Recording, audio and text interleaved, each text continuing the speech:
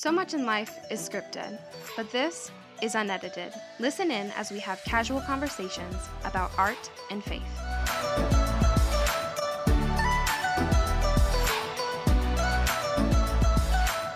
Welcome to Unedited. I'm Farley Sanderford.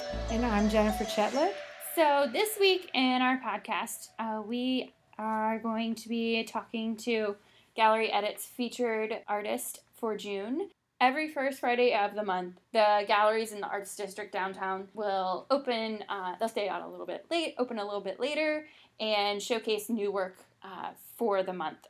So Gallery Edit being in the Arts District, we participate in that as well. So this first Friday for the month of June, we featured the artist of my cohort, Jennifer. So for this podcast this week, I'm going to be asking her some questions about her work. And at the end, you'll be able to perhaps see some of this work for yourself. So I have some questions here, and most of these are two-part. At least 2 or 3 part questions. So I'll just take it one part at a time. So these are like the questions that the press secretary gets. I'd have to write them down, so you may have to tell them to ask That's me okay. several times. I have everything written in front of me here, so we can go one step at a time. Okay. All right. So first question is the title of the show for June is Edit from /2. So and all of our shows are edit colon something. Whatever. That's just the pattern of how we title our shows. In light of that title, could you tell me maybe a little bit more about the theme for your show? Sure. The whole show idea came from a sermon I heard in church a year ago. And the sermon series was called From To, so I pretty much took it from that. But one of the sermons within that was on the freedom we find in our faith. But the whole idea was you're coming from something and going to something in a spiritual sense, in a like a personal growth sense. Mm-hmm. So that's kind of the idea of change and growth, and yeah. So that's really where that title came from. But basically I stole it from my pastor. Sorry, that's just what I did. So in light of this theme of going from something to something else, how do specifically the works that you made for the show, in light of these ideas, both works of pottery and also you got some mixed media things going on as well, mm-hmm. How do they respond as a whole to that theme? I know you could probably go through like each one and say, but... Right. As I was making things and thinking about that, I was thinking of things that I have struggled with personally. And so I was thinking of concepts and ideas of things that I've either found freedom from in my faith or through my faith, or things that I want to find freedom from. But they're almost all of them are things that they're personal things from my own experience and my own faith. So, thinking specifically about one particular piece, for this show, my personal favorite piece is the one titled Expectations. A lot of people like that one. Yeah, and so the first thing, I'm going to add a part to this question. Mm-hmm. So, for those who weren't able to come to the first Friday or haven't yet seen your artist statement or the gallery statement about these pieces, can you tell us a little bit about the piece itself? Like, what are the kind of ideas behind the piece of Expectations? Well, let me explain the piece. Because it's really give you cool. kind of a visual image. I threw over 20, maybe 30 cylinders, all various shapes, and mounted them to like I think it's like 2 foot by 4 feet wide board that was stained, but I mounted them all so they're like jutting out at you. Mm-hmm. So like the bottom of them. So if you imagine the board sitting flat, and then you set all these cylinders like cups upright on it, and then hang that on the wall because they're all glued. So it's not how you are used to seeing 1 cylinders, 2 thrown pottery, because they then become things that can hold things like cubbies, like round shelves, if I don't know a better way to say it. So that's what it looks like. And then they all have, well, not all, I glazed the bottoms of them. The clay is unfinished. It's fired, but there's no glaze on on each of the cylinders except for the bottom of each one, which, you're looking at because it sits flat against the board. So some of them are brightly colored, some of them have no color, some of them have things in them, some of them don't. So the ideas behind it were expectations. It's such a complex thing. Expectations are something that we need. I think when I first started thinking about it, I thought expectations are bad. Having expectations of any kind are bad because they just put pressure on people. They put that word should in there, which always leads to disappointment. But the more I started thinking about it and actually reading about it, we need some expectations.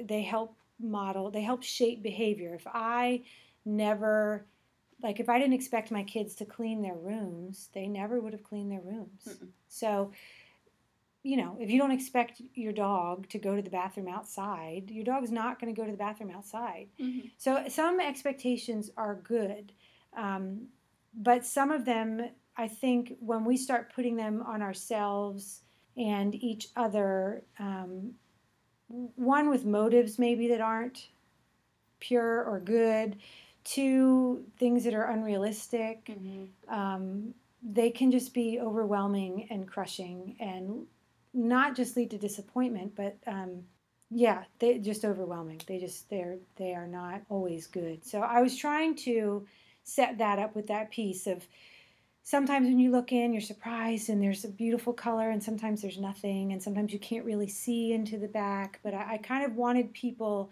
to have to look in to all of those little portals. That's really cool. That's one of the main reasons that is my favorite piece, because of the idea of expectations. In thinking about your own experiences, which you have told us that are really important to a lot of the works that you made for this piece, or for this show rather. So how have your own experiences with expectations, either like you talk about putting expectations on other people or even putting expectations on yourself, how have your experiences with those things helped you to grow in some way? I think what I came to in all of that is that I don't think God puts expectations on us. I think he just wants to be in relationship with us.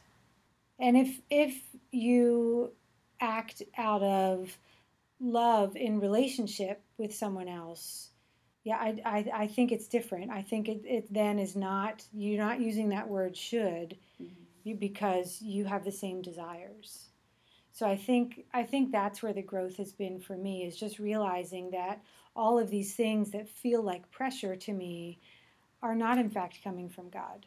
They're coming from other people, and they're coming from myself. And I think God wants more for us and calls us to more. I think a life in relationship with him, in deep relationship with him, and in faith that is hopefully maturing, is going to be free from that. I'm not going to have this expectation of, I have to, have a quiet time every day for an hour, and it's going to be, I want to spend time with God, not as of an expectation or that word should. It comes from a desire of my heart. My next set of running questions is in regards to your artistic practice and thinking specifically about you as a potter and molding clay and the way that clay works as a material. What is at least one thing, you can name more than one though, what is one thing that you really enjoy specifically about working with clay? It's funny, the things that I love about it are also things that I hate about it. It's just funny how that works. Interesting. I love that it takes time, that nothing, there's so many steps to the process. I love that. I love that there's no immediate quick thing. I also hate that because I'm impatient. I make the thing and I want it to be done right away. Because I'm excited because in my head it's done. But the reality of it is that's not how it works, right? It's got to dry, it's got to be bisque fired, it's got to be glazed, it's got to be glaze fired, and hopefully all those things went well, and it'll make it to the end. I also like how versatile it is. I like how much you can do with clay, and I know there are other mediums that are. You could probably say that about. And I also like how permanent it is, that it lasts for so long, which is. There's some weight to that for me as an artist in that what I make is going to rattle around this earth for a long time. So I don't want to make crap because it will, and when I make things that are not good, I usually smash them. I don't, just because my name's on it, it could be here for 1,000 years just by the basic properties of it. Yeah. Right. And so it makes me think about what I'm making. I worked for a potter in college. I was her studio assistant, and I remember talking to her, and she was not a person of faith, but we had many, many conversations about all kinds of stuff, and she talked about wanting to be cremated, and I said, are you going to have a tombstone somewhere? And she said, I have thousands of tombstones all around the world. And I thought, wow, okay. Like that was a whole, I was 19 or 20, and I thought, okay, that's really interesting, and I'm going to tuck that one away. So my next question is going back to the specifically the pieces you made for this show. Mm-hmm. And as you were thinking through those pieces, how they were going to look and what ideas they were going to portray, and also the actual making of the pieces, is there something new that you learned? Or was there maybe something that you saw with like a new perspective as you're like thinking through all these ideas? In the making. Well, I can tell you this show was, because of my current role, it was a weird place for me to be because we sort of do it collectively, but I am the curator, so it was an odd place for me to be the artist, to wear all the hats at once. It was weird. So I would think it would be stressful. Yeah, it was a little stressful because, I didn't make anything I didn't want to show. Right. You know what I mean? So it was just Especially weird. Especially talking about like the permanence of clay. Right. I wouldn't have made it if I didn't want to show it. So all of that was kind of weird. But I think I really tried to. This show let me do things that I don't normally get to do. A lot of ideas that I have because pottery is a business for me. Like I'm trying to make money at it. Like it's a job. It is also an artistic endeavor and a very rewarding one, but it is also a job. Mm-hmm. So this show was really a gift in that I could make a ceramic quilt. I've been wanting to do that, and that's not something that people buy. Yeah. But it's something I wanted to do and let me talk about, community, which I wanted to talk about. So yeah, I think that's what it did. It let me explore things that I sort of have dabbled in, like the big mosaic I did, the diptych. Mm-hmm. I've made lots of mosaics. I did one that was about that size, but it was a commission and it was a sign, and there was not a lot of artistic freedom in it. So it just really let me take a lot of the things that I do for my business, but go 10 steps further, because I really got to talk about ideas and concepts that were meaningful to me. The last question that I have is, again, a two-parter. Mm-hmm. So the first part is, in your experiences, what are some of the challenges that potters face in terms of their craft, their business? You talked about running a business. What are some of the challenges that you have encountered or that you have seen in your potter community? Mm-hmm. And are there any of these challenges that have surprised you? Okay, so we're talking about the business end of it now, not the art end. However. Okay. Gosh, I feel like I'm still learning about the business end. I don't feel like, certainly not an expert on it. I mean, the public always surprises me. Mm-hmm. Interacting with the public, like how they respond to pieces, or how they respond. And some people are really thoughtful and understand and get it, and some people, don't see a whole lot of difference between a handmade item and like what they can buy at Target. Mm-hmm. And so there's always that. But I mean, I would guess all craftspeople encounter that when you're making things that are functional. Unless people are knowledgeable, they're just thinking of, oh, I need a mug. I can buy this mug for $30, or I can go to Walmart and buy a mug for $5. And so it's not wrong. They're just uninformed, and that's fine. And those people typically aren't my customers anyway, and that's fine. That's fine.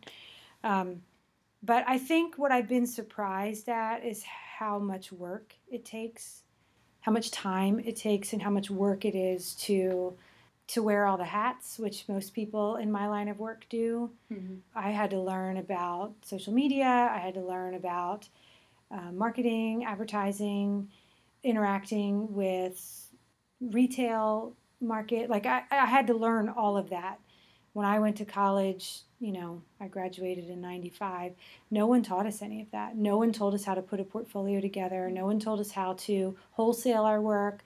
When is it right to wholesale? When should you do consignment? How do you find a good show? Mm-hmm. They taught us how to make it. They did not tell us how to make a business around it. Yeah. So those are all things that I did for a while. It's interesting if you look at my business before and after social media.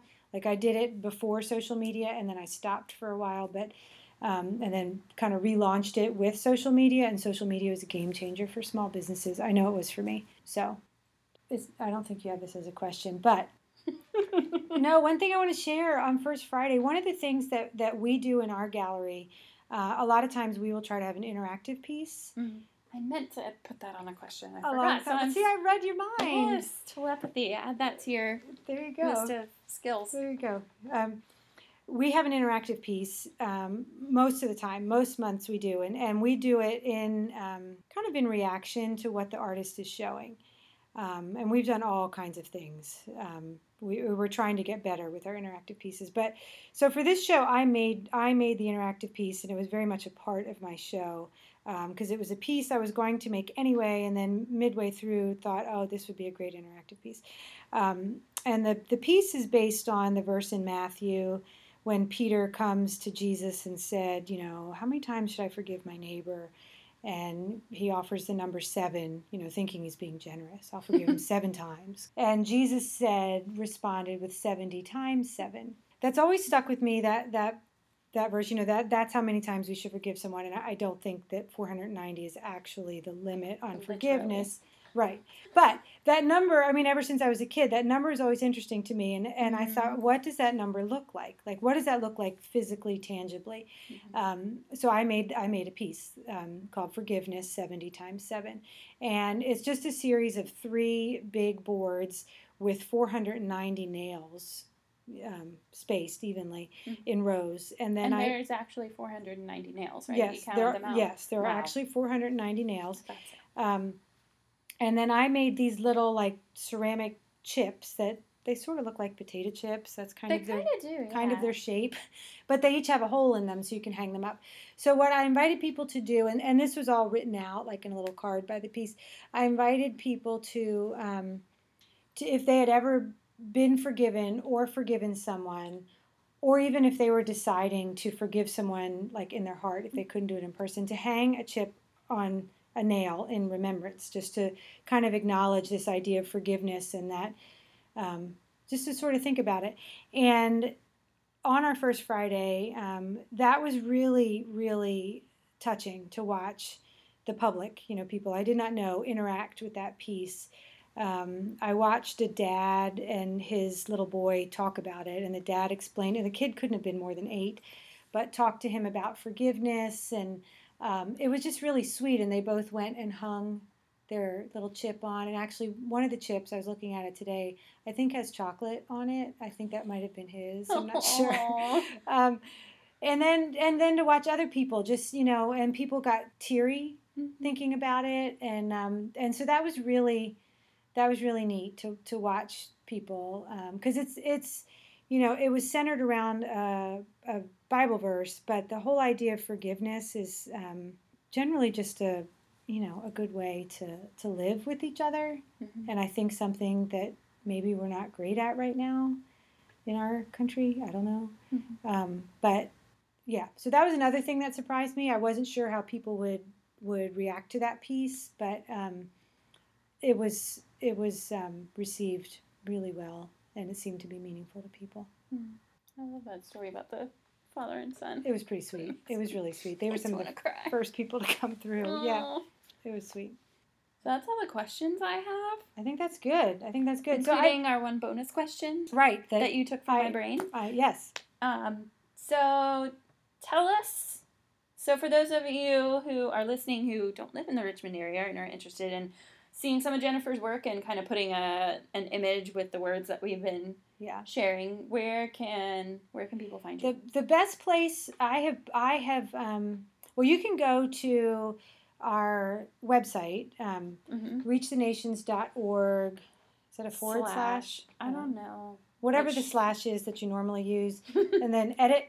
And then you can see the gallery blog. If you go to the gallery blog, my statement and then the gallery statement, which Farley wrote, which is really good, are both up with some of the images of the work. And just so you know, our gallery statements, Farley always writes them and does a great job at them, but they are like a response to the artist statement. And they are hanging in our gallery with the show, just as another way to engage the public and get them to think about what they're looking at. We don't want people just to walk through our gallery and sort of mindlessly look at art and walk out. We want them to experience it because we are trying to engage people on a deeper level. We are trying to help them through what we write. Think a little more, think on a deeper level about what they're looking at, because we are talking about our faith with our art. So you can go to the website, reachthenations.org/edit. If you want to see like a full catalog of the show, you can go to my Instagram page, and I am at carved_in_mud. That's hard to say out loud. Carved in mud. The underscore, yeah, carved in mud. And I have put up pictures of each piece with, usually I write a little something about it, but that's another place you can see it. So thanks so much for listening. If you want to reach out to us, please email us at podcast@reachthenations.org, and we will talk to you soon. Thanks for listening to Unedited. This podcast is produced in cooperation with Hillside Missions and Gallery Edit in Richmond, Virginia. You can reach us at podcast@reachthenations.org.